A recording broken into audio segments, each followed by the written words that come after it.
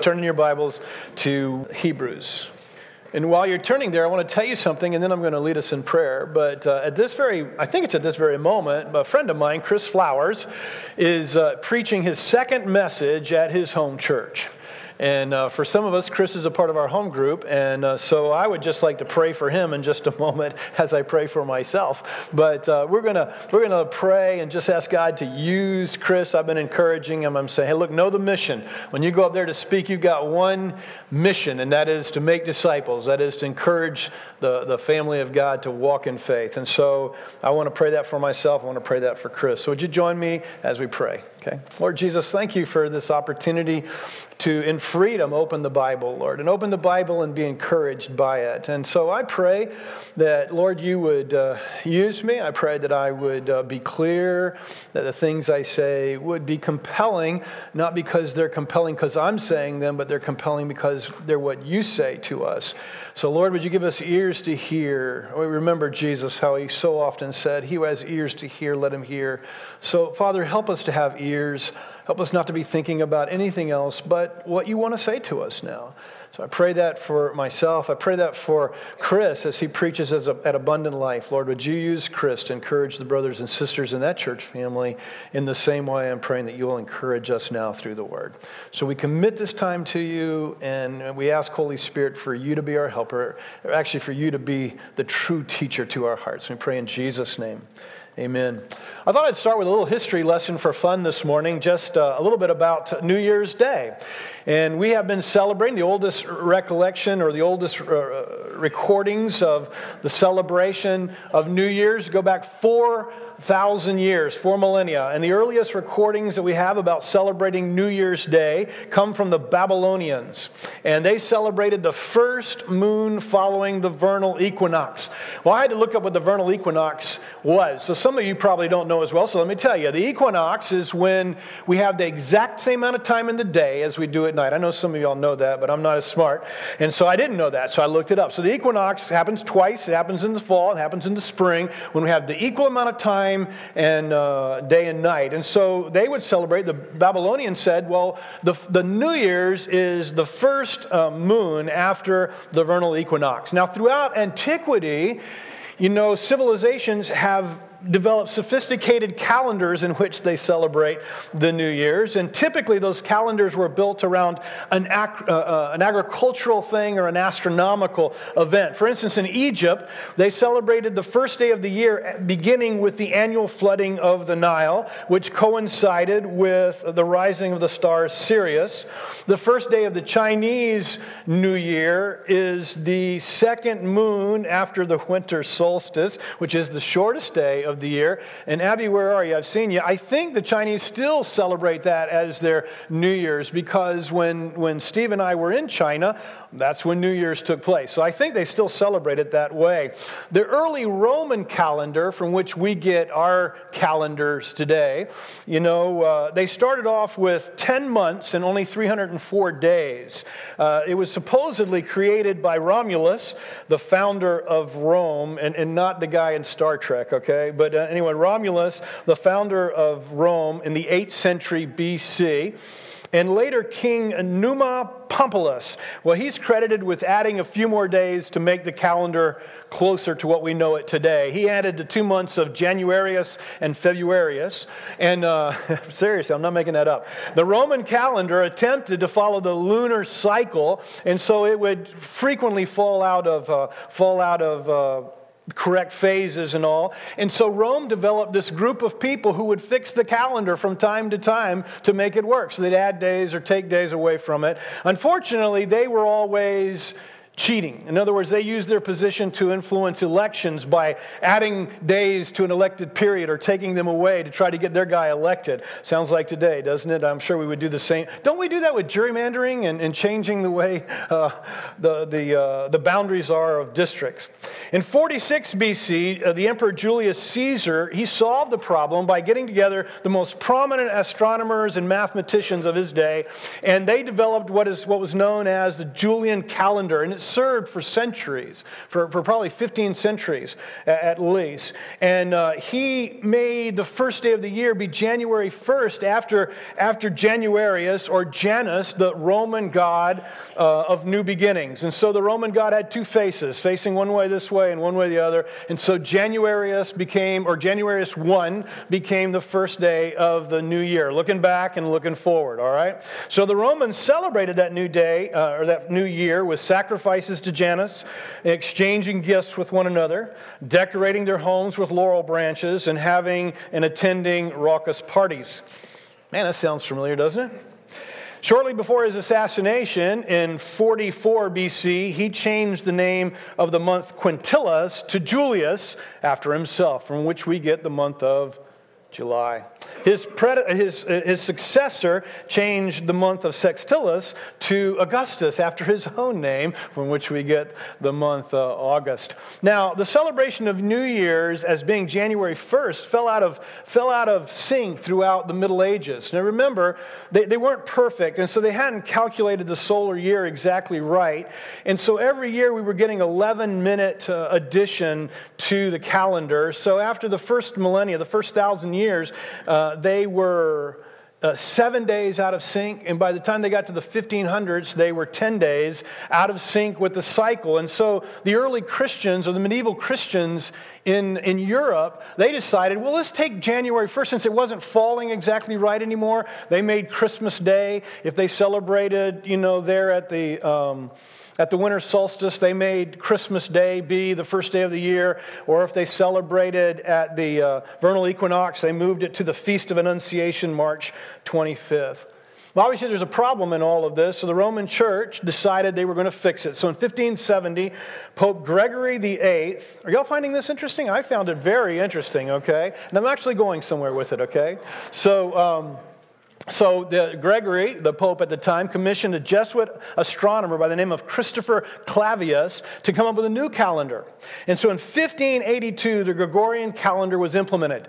They omitted 10 days from the calendar of that year to get it back right again. And they figured out that they needed to add a full day every 4 years. And so that's where leap year came in. And so ever since then, we have been using the Gregorian calendar. It's stuck. In fact, most countries in the world use the Gregorian calendar today, and January 1st, because of Romulus, January 1st has continued to be, or maybe it wasn't Romulus, it was the other dude. But anyway, because of him, we celebrate on January 1st the celebration of the new year. Now, New Year festivities today begin tonight, actually, on December 31st of a given year, and they're going to roll into the new year, which will be tomorrow, January 1st. And common traditions include attending parties, eating special New Year's food, and watching fireworks display. And here in the USA, we do what? If you stay up that late, you watch a stupid glass ball fall down on. I've never understood how that became our observance of New Year's, but it is. But there's another thing that we do at New Year's, and that's what I want to focus on.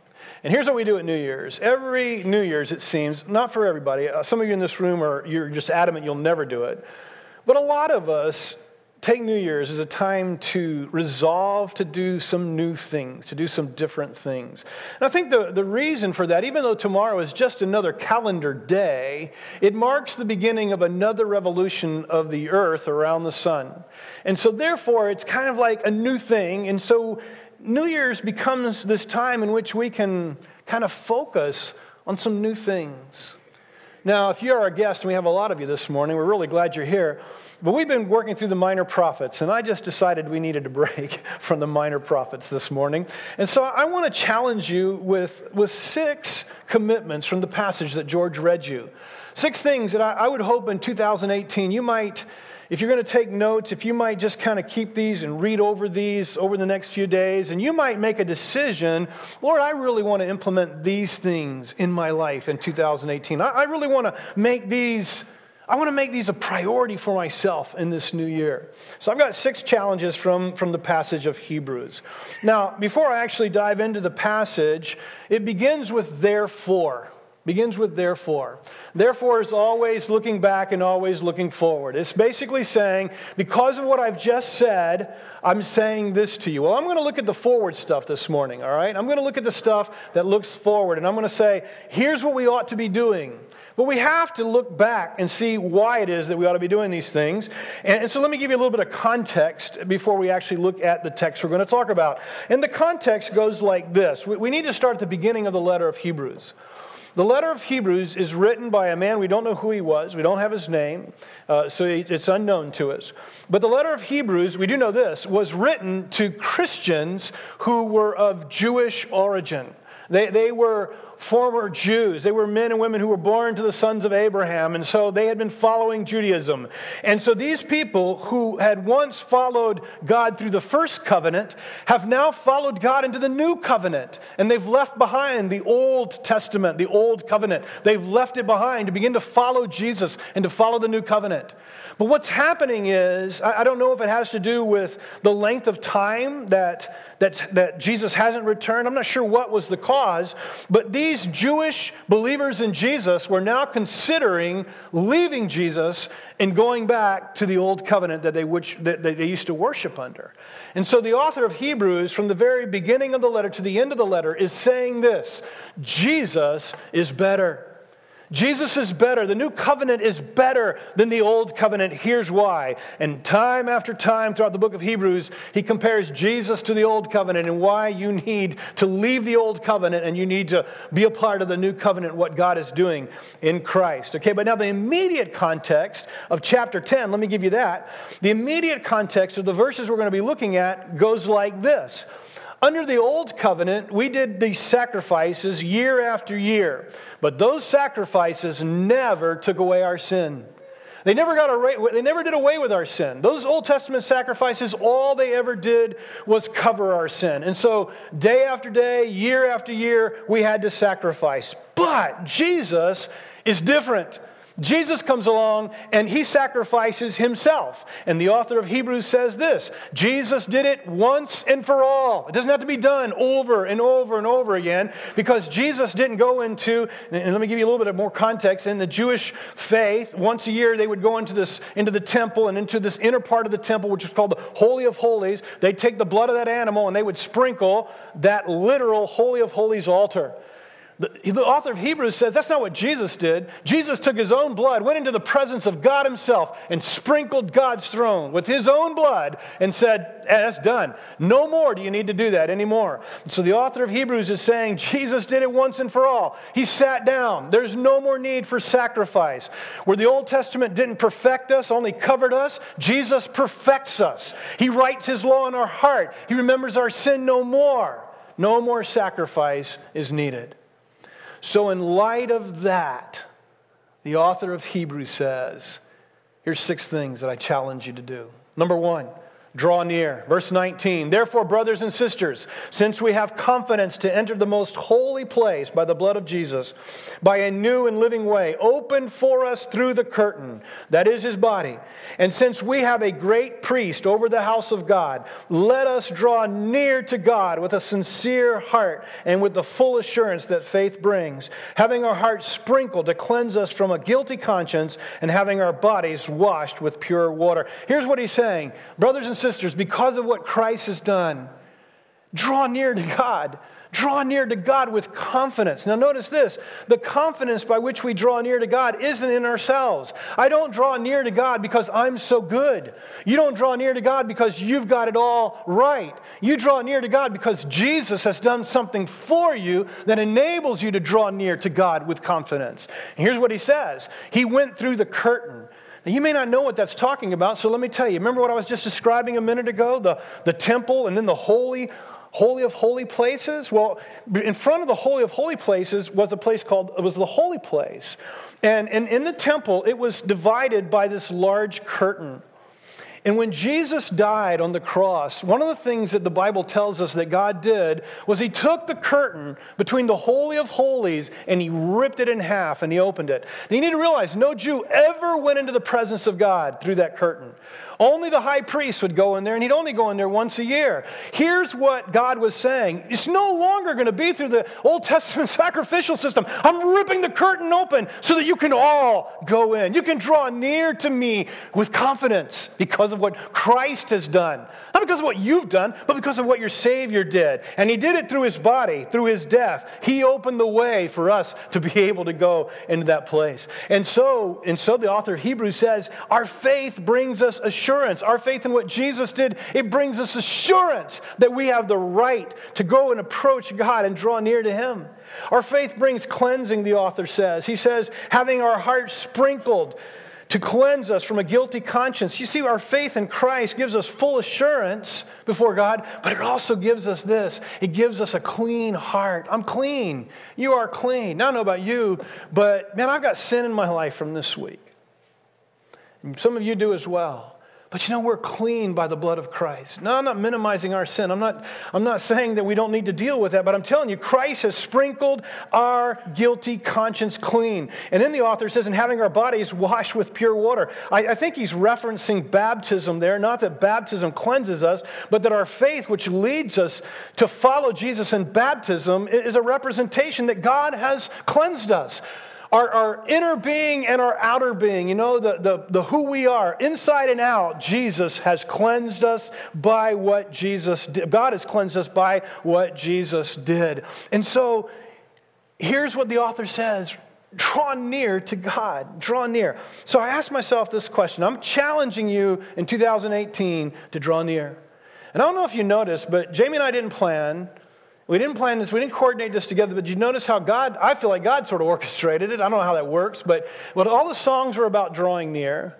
And some of the songs were like this. They were saying, Lord, draw me closer. Lord, you do it. Here's what I want to tell you. God has done everything he needs, everything that is needed for you to draw near to him. He's already made the way through the veil. He's already done it for you. Now, it's on you to draw near to him. He invites you to draw near to God, right? He invites you to draw near, and you can do that with confidence. I want to urge you to draw near, but how do you do that? How do you draw near to God? Think about it for a second. How would you draw near to God?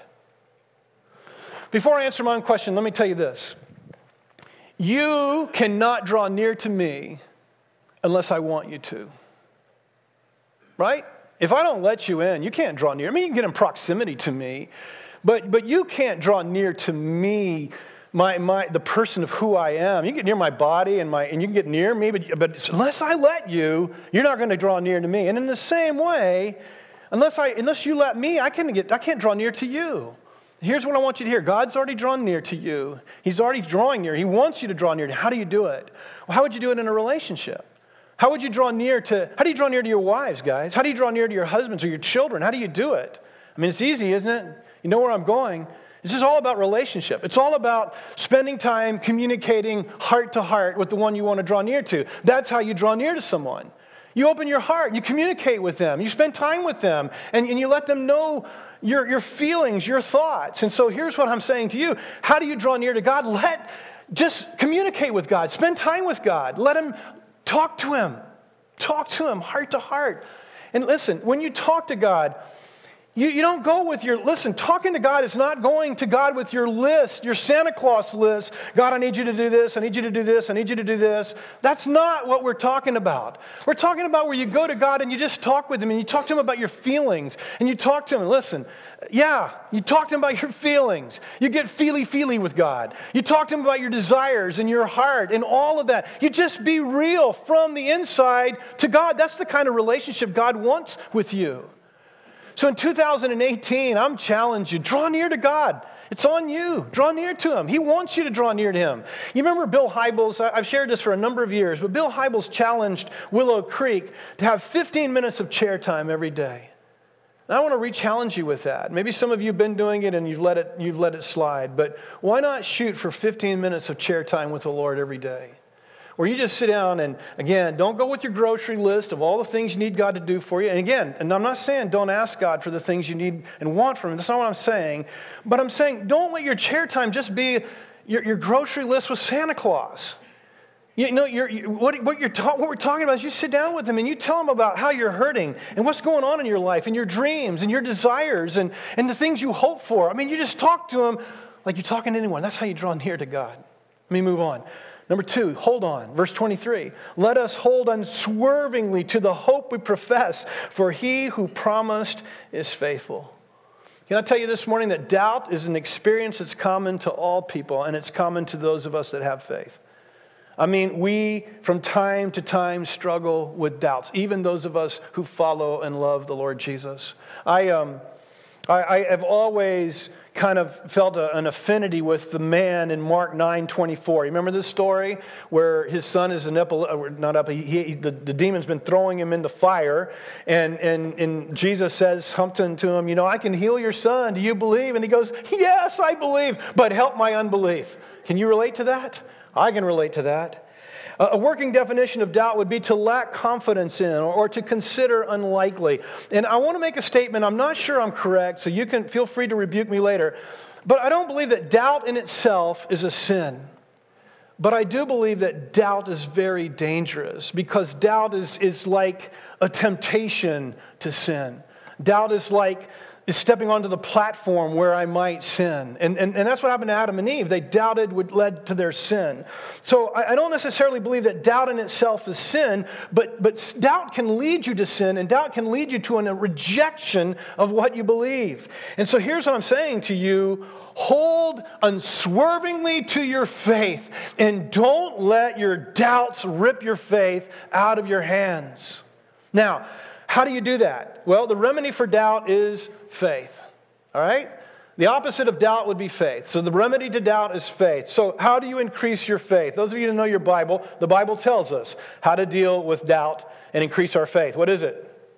Faith comes by hearing, and hearing by the Word of God, right? So here's how I strengthen my faith and get rid of my doubts, okay? Here's how I do it. I spend time getting to know God's Bible. I spend time getting to know what God says, because faith comes by hearing, and hearing by the Word of God. Psalm 77 verse 11, I will remember the deeds of the Lord. Yes, I will remember your miracles long ago. Here's what the psalmist is saying. I'm going to remember what you did so I can have confidence in the future. I can have confidence in the present. So in order for us to have faith that I believe can squash our doubts or can at least curb our doubts, I would encourage you, resolve this year of 2018, and I think David did it in the welcome, to make the Bible part of your time with God. Now, if you want to read through the Bible, I mean, that's wonderful, and I think we all should do that, but I'm not necessarily challenging you to read through your Bible. I'm just challenging you to spend time in God's Word every day. Make it part of that 15-minute chair time that you have, where you read something from God's Word and you talk to God about what you read. Faith is what's going to stave off our doubts. I had lunch with someone this week who was sharing with me their own doubts. They were talking about their doubts. And I told them exactly what I said to you. I said, I don't believe that doubts are sin. I said, however, you cannot leave your doubts unaddressed.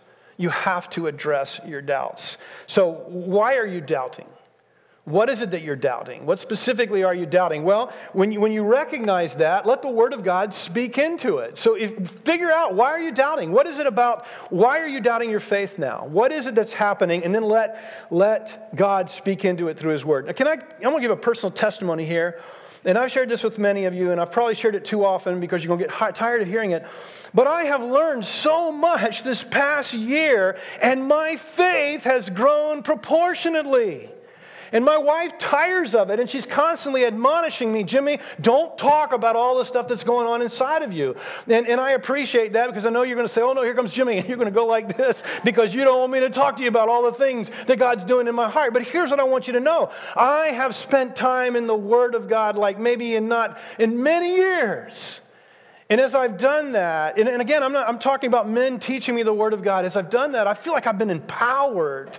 My doubts have been crushed. My faith has been increased. My personal walk with Jesus is better, and my love for Jesus is more. I want to challenge you all in 2018. Hold on to your faith and do so by letting the Word of God speak into your life. Number 3, reach out. Don't forget the premise this morning. The premise is this: because Jesus did all of this, you do this. You do this. You draw near. You hold on. You reach out. Verse 24. Let us consider how we might spur one another on to love and good deeds, not giving up the meeting together as is the habit of some. Excuse me. I'm trying to do it from memory. Not giving up meeting together as some are in the habit of doing, but encouraging one another, and all the more as you see the day drawing near. I've got to tell you, that's been one of my favorite passages of the Bible since I was a new believer. And I think it has been, not because I was always a pastor, not because I somehow want to manipulate you or to guilt you into being a part of God's people. No, it's because it always said to me, I'm responsible for you and you are responsible for me. And I've always loved that passage because it challenges me that I have an obligation to you as a child of God, as your brother, as your brother, and you have a responsibility to one another, and you have a responsibility to me and to each other. That is to help one another press on regularly, to not fall away, to be encouraged. In the New Testament, we read in the book of Acts that they met weekly. They met weekly in the temple. But it also says, and they met from door to door. They met from house to house as the people of God. So here's my challenge to all of you this morning. You know, that house-to-house bit, why did they do that? Because that's where they did this encouraging thing. It wasn't in the big temple meeting. It was in that house-to-house thing. In my estimation, you are dropping the relationship baton. You are dropping this reach out baton if you yourself are not involved in a small group where you are doing relationship with other believers.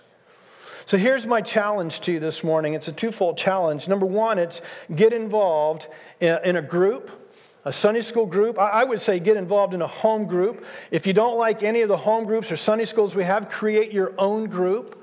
And you might say, well, how can you say that? I can say that because I trust God in you. Create your own group. But listen, you have got to walk with other believers in relationship where you're encouraging them. There's 200 of us normally on a Sunday. You can't have a relationship with 200 people to amount to anything. You can have a relationship with a few of us, right? But you can know one another at 200. I'm assuming we're probably at the verge where you know everybody, at least by name. David was telling us we don't know everybody by name, right? But you know what? You cannot do this thing of reaching out to encourage one another unless you're going to do life with other believers at some sort of level. And so I'm encouraging you, get involved with other believers at some sort of small group level. And the second thing is encourage. Use your words. Use your actions. Use rebuke. Be an encourager. Be active. God never called you to be a soaker-upper. Right? God called you to do what? A giver-outer. And I know I invented those words. But they definitely communicate, don't they? Number 4, submit to, verse 26. If we deliberately keep on sinning after we've received the knowledge of the truth, no sacrifice for sins is left, but only a fearful expectation of judgment and of raging fire that will consume the enemies of God. Anyone who rejected the law of Moses died without mercy on the testimony of 2 or 3 witnesses. How much more severely do you think anyone deserves to be punished who has trampled the Son of God underfoot, who has treated as an unholy thing the blood of the covenant that sanctified them, and who has insulted the Spirit of grace? For we know Him, that is God, who says, "It is mine to avenge, I will repay." And again, the Lord will judge His people. It's a dreadful thing to fall into the hands of the living God. Now, here's what the author of Hebrews says. Remember, he's writing to people who are going to abandon Jesus and they're going to go back to the first covenant. He says, under the first covenant, people who left the first covenant under the witness of 2 or 3, they were killed as a judgment. He says, how much more do you think God is going to judge people who have once followed Jesus and now trample underfoot the covenant that God made through Jesus, his blood, and insult the Spirit of God, how much more? If you think under the old covenant people were judged by God, how much more will they be judged if they abandon Christ? And so here's this thing. He says, hey, submit to Christ. Don't fall away. Submit yourselves to the gospel. Now, here's a statement. With the gospel comes greater light. Would you agree that the gospel gives you a greater understanding, the gospel being that Jesus died for us, that he rose from the dead, that he bore in himself our sin? The gospel light comes. It makes it really, really clear, right? And so with the gospel comes greater light. But here's the deal. With the rejection of the gospel comes greater condemnation. I tell you that the gospel is very, very clear what God has done for us. The rejection of the gospel will bring greater condemnation. So if you'll allow me, though, I'd like to extend or expand this application. And the expansion goes like this, okay? The submitting to is submitting to the gospel. Don't fall away from the gospel, right? Hold on. Again, there's an awful lot of repetition in this. Hold on to the gospel. Submit to Christ. Don't fall away. That's the point. But can I say this? Submitting to Christ, the gospel, means submitting to him in faith, but it also carries the idea of submitting to him in obedience. It carries the idea of following him. And I want to say this, again, and some of you might disagree, but I believe that faith in Jesus and following Jesus are inextricably linked together. And you cannot have faith in Jesus that does not lead you to follow Jesus. And the person who says, I have faith, who doesn't follow, I think the book of James addresses that and says, you've deceived yourself. You're lying. There is no faith that does not follow Jesus. And so I'd like to ask you this morning, those of you that say, hey, I have faith in Jesus, in what areas do you need to go back and re-examine as we begin this new year and say, where am I not submitting to Christ in obedience? Yeah, I have the faith, but where am I trampling underfoot the sacrifice of Jesus and insulting the Spirit of God? Here's what I wrote down. Maybe it's your expectations. Surrender them to Jesus so you don't walk around seeking your own will. Maybe it's your emotional life. You need to trust and rest in the joy of the Lord. That's a constant struggle for me, to find joy in the Lord. But that's what we need to do. That's what it means to submit myself to Christ. Maybe it's your sexual desires. Die to pornography and promiscuity. Die to those things that you are engaging in. Maybe it's your food appetite. And this, I stand as a testimony to this. Fight the gluttony that consumes your heart and explodes your body. Maybe it's materialism. Don't let your greed and your desire for things lead you to debt and strangle your generosity.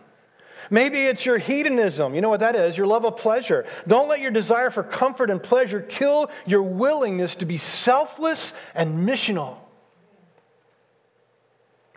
Now last night, as I was kind of reviewing my notes and just reading, I found an article by, oh my goodness, I didn't write his name down.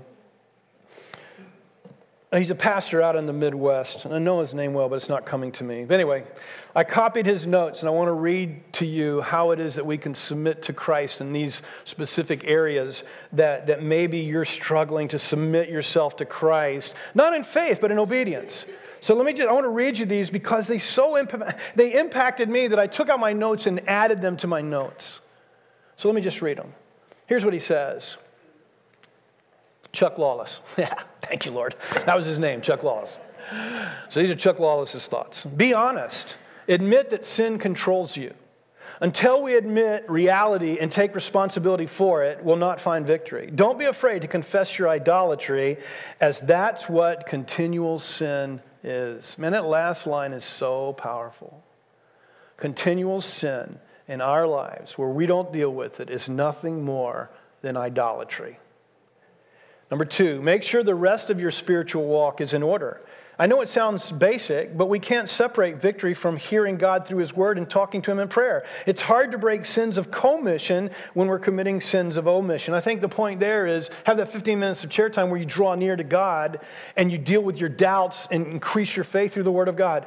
Number 3, decide in faith that 2018 will be different. If you've already decided that you're never going to overcome temptation, you can rest assured nothing is going to change. Faith must trust and believe in the God who changes us. whatever's next. Number 4, confess your sin to someone. This is where the rubber meets the road. Confess your sins to someone that matters. Everyone matters, of course, but sometimes we limit our confession to someone who is losing the same battle or has no spiritual influence in our life. Talk to your pastor, your small group leader, your spouse. Talk to someone who matters, who has influence in your life, and who's not fighting the same battle as you. Number 5, can get somebody else to fight the battle beside you. If you're fighting your sin alone, you're not likely to win. God designed us to need other people. This kind of goes back to the reach out, I think.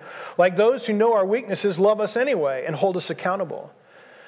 Pray every day. The next one, pray every day the way Jesus taught us to pray about temptation. Pray before we're tempted, not after we've failed. In other words, begin every day praying, Lord, help me in this battle. If you pray about temptation only after you've lost the battle, you've missed the point of what Jesus said. Ask God to guard your heart from the enemy's arrows. Take any and all needed steps to overcome the sin. Jesus was using hyperbole when he said, gouge out your eye and cut off your hand if necessary. But his point was clear. Half-hearted efforts to defeat sin won't work. And the last one he said was, the next to last, thank God for every moment of the day of victory. Rejoice as the Spirit empowers you to say no. Praise God each time you walk away from temptation. Worship Him. And the final one, if you fail, don't settle in that sin. Confess it, trust God to forgive you, immediately get back on the path of obedience. Now, I know that's long, and I know you're like, too much material, but hopefully maybe you grab something. Submit to the Lord. Number 5, and I'm almost done. Just hang in there with me. Number 5, remember back. Verse 32. Remember those early days after you had received the light, when you endured a great conflict full of suffering. Sometimes you were publicly exposed to insult and persecution. At other times you stood by the side of those who were being so treated. You suffered along with those in prison and joyfully accepted the confiscation of your property because you knew that you yourselves had a better and lasting possession. Here's what he's saying. He said, guys, remember. Don't you remember when you began to follow Jesus? Do you remember what it cost you? How you were persecuted, how you were put in prison, how you had to stand beside your brothers and sisters that was happening to? You let go of your property. People confiscated everything you had, and you did it with joy. You did it with joy because your mind and heart were set on all that God has promised for you. So here's what I want to say to all of us this morning. Remember in 2018 all that God has for us in the future, and remember how it was when you began to follow Jesus. I mean, this text this week led me back to think about the early days of following Jesus. Now, I wasn't persecuted like these brothers and sisters were. I wasn't persecuted like that. But I remember the passion with which I followed Jesus. I remember how I took my whole album collection and destroyed it when I began to follow Jesus. I'm not saying that was a wise thing to do, but it was out of my zeal for God to do it. Man, my whole life was passionate. My resolve was strong. My excitement was, unchecked. My purpose and my mission, they were as clear as anything. And I lived my entire life for Jesus. I'm serious. Everything about me was about, I want to live for Jesus. And I remember that. And I used to think the finish line's just around the corner because I was so passionate in following Jesus. But as I've gotten older and life has happened, it's become harder. And it's easier to lose the passion and the excitement. It's easy to kind of get settled in. I'm old. Everything starts to hurt. I don't wake up with the energy that I used to wake up with. And it's really easy to just sort of float in life. And here's what he's saying. Remember that passion, that how you were, where it cost you everything, and you guys were sold out with joy, constantly keeping your mind and heart set on what God has promised. And what has God promised to you? Do you know? God hasn't promised you a life of floating on a cloud one day, strumming a harp where you do nothing. That is not what God has promised you. God has promised you a world in which He reigns and you live, and all is joy. And there's no more sin, no more selfishness, and it is good. And I tell you, if you miss it, you're going to miss out. You're going to miss out on the best that's ever been and the best that will ever be. Because that's where all of this is pointing, all of this is heading. And you're going to miss all of that if you don't remember back. So I read this, I thought of what Jesus said to the church at Ephesus in Revelation 2. You remember that passage? Oh, hey, guys, you fight for me. You work so hard for me. I really appreciate that. But I have this one thing against you. And you've lost your love for me. You've lost your love for me. So go back. Remember from where you've fallen and do the things you used to do. I believe that's what the author of Hebrews is telling us. Go back. So my challenge to you in 2018 is remember back. I mean, when you wake up in the morning and you have your chair time, spend some time reminiscing with God so that the encouragement of the past will filter into the present and change your future as you follow Jesus. The last one, press forward. Press forward, verse 35. So do not throw away your confidence. It will be richly rewarded. You need to persevere so that when you've done the will of God, you'll receive what He has promised. For in just a little while, He who is coming will come and will not delay. But my righteous one will live by faith. And I take no pleasure in the one who shrinks back. But we do not belong to those who shrink back and are destroyed, but to those who have faith and are saved. Verse 35, do not throw away your confidence. It'll be richly rewarded. But you need to persevere in doing the will of God. Press forward. That's what the author of Hebrews is calling them to. Because Jesus has done all this for you, because Jesus has made a way through the curtain by His death, you press forward. Don't fall away. Don't shrink back. And what has He promised? I just told you. I mean, He's promised this world that we can't even begin to describe its beauty and its satisfaction of the soul, all that God has prepared for us. Verse 37 says, He says, the coming of this day is soon going to appear. Did you notice that? That's actually a quote. Verse 37, let me read the verse again. In just a little while, He who is coming will come and will not delay. But my righteous one will live by faith. That's actually, the first part of that's actually a quote from the prophet Habakkuk, and it's about the coming of the Messiah. And in the Greek, there's an emphatic here. Basically, the author of Hebrews is saying this: shortly, very shortly, Messiah is coming. I don't know about you, but understanding that's kind of hard. Because 2,000 years isn't shortly. You feel that way? I kind of feel that way. 2,000 years isn't shortly, very shortly. And so I asked myself, okay, what does the author mean? What did he mean? And I don't know that I have it right, but I have two suggestions for you. One is the author could have meant, not like you and I understand shortly, but as God would understand shortly. You know, God says in eternity, 1,000 years is a day for me. So he could be saying that from God's perspective, shortly, very shortly, Messiah is coming back. So it could be from God's perspective. That may be what he means. But as I thought about it and meditated on it and contemplated it, I think there's another possibility, and it's this. Shortly, very shortly, Messiah is coming, but not in His second coming. He's coming for you. He's coming for you. You're going to see Him very, very shortly. Or you're going to experience that death that leads to Him very, very shortly. Earlier in Hebrews, the author says it's appointed for man once to die, and then the judgment comes. And in James, remember James says that our life is but a vapor. It's but a puff of smoke, and it's gone. And there's not a person here who's over 60 that doesn't understand that.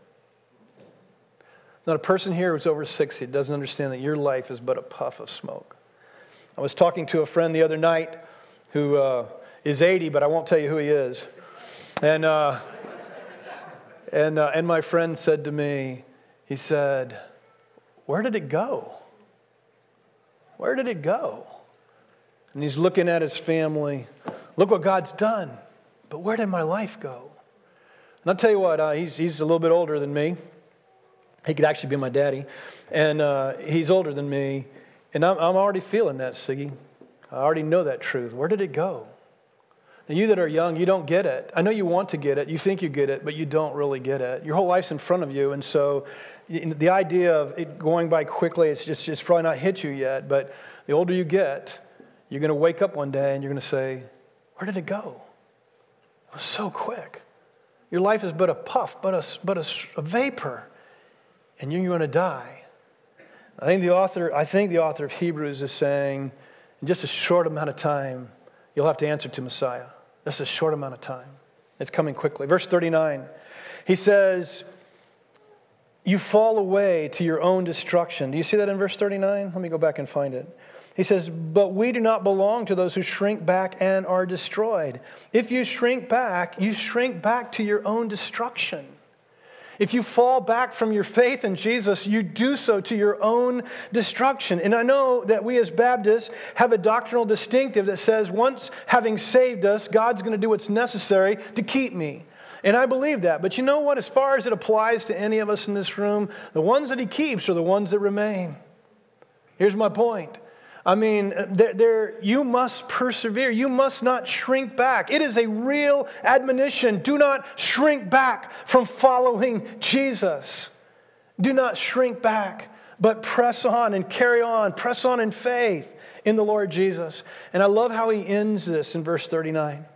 He says, but we do not belong to those who shrink back and are destroyed, but to those who have faith and are saved.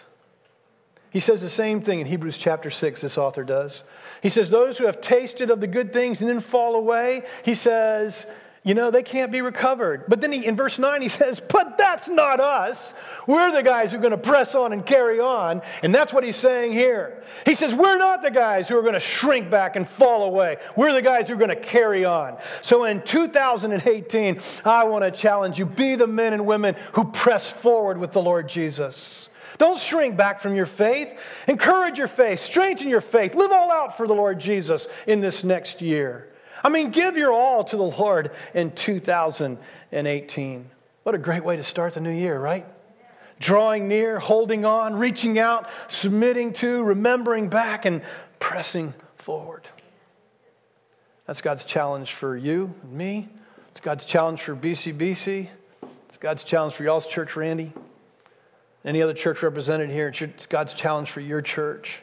Let's be that kind of people. Now, before I end, I want to say this. I want to admonish you in this. 2018 is a great time for you to put your faith in Jesus. And I'm not so naive as to think that everybody in here is a follower of Jesus. And some of you have been playing games with Jesus. Some of you are on the outskirts, just kind of on the outskirts of the camp looking in. And I want to invite you today, on the last day of 2017, on the doorstep of 2018, to put your faith in Christ right now. To stop playing games with the Lord and give your heart, give your life to the Lord Jesus. You've just listened to what the author of Hebrews challenged those Jewish Christians who were considering turning their backs on Jesus and going back to the old covenant. You heard what he said to them. Now, I know you're not a follower of Jesus yet, but I tell you what, you've got to turn your back on whatever's over here anyway. You've got to turn your back on all of that and put your faith in Jesus. So this morning, I invite you, put your faith in the Lord Jesus. Let's bow our heads and hearts for just a moment. And this is your opportunity to talk to God. This is your opportunity to wish one-on-one with God. Remember, he says, draw near to me. I've done everything necessary. I'm drawing near to you. Now it's you. Draw near to me. So draw near to God right now in this moment. And for those of you that need to put your faith in Jesus, won't you put your faith in my Savior? He will not let you down. He will save you forevermore. And He will save you for life everlasting. Death no longer will hold you. You will rise from the dead. And I invite you this morning, put your faith in Jesus. What are you waiting for? Today's the day. You say, I don't know how, Jimmy. Well, it's so simple. In your heart, say, Lord, I believe and I want to follow Jesus. Just tell Him in your heart right now.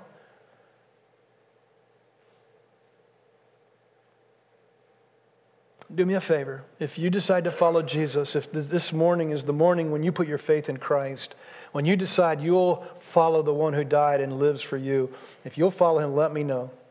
Let me know. Tell me.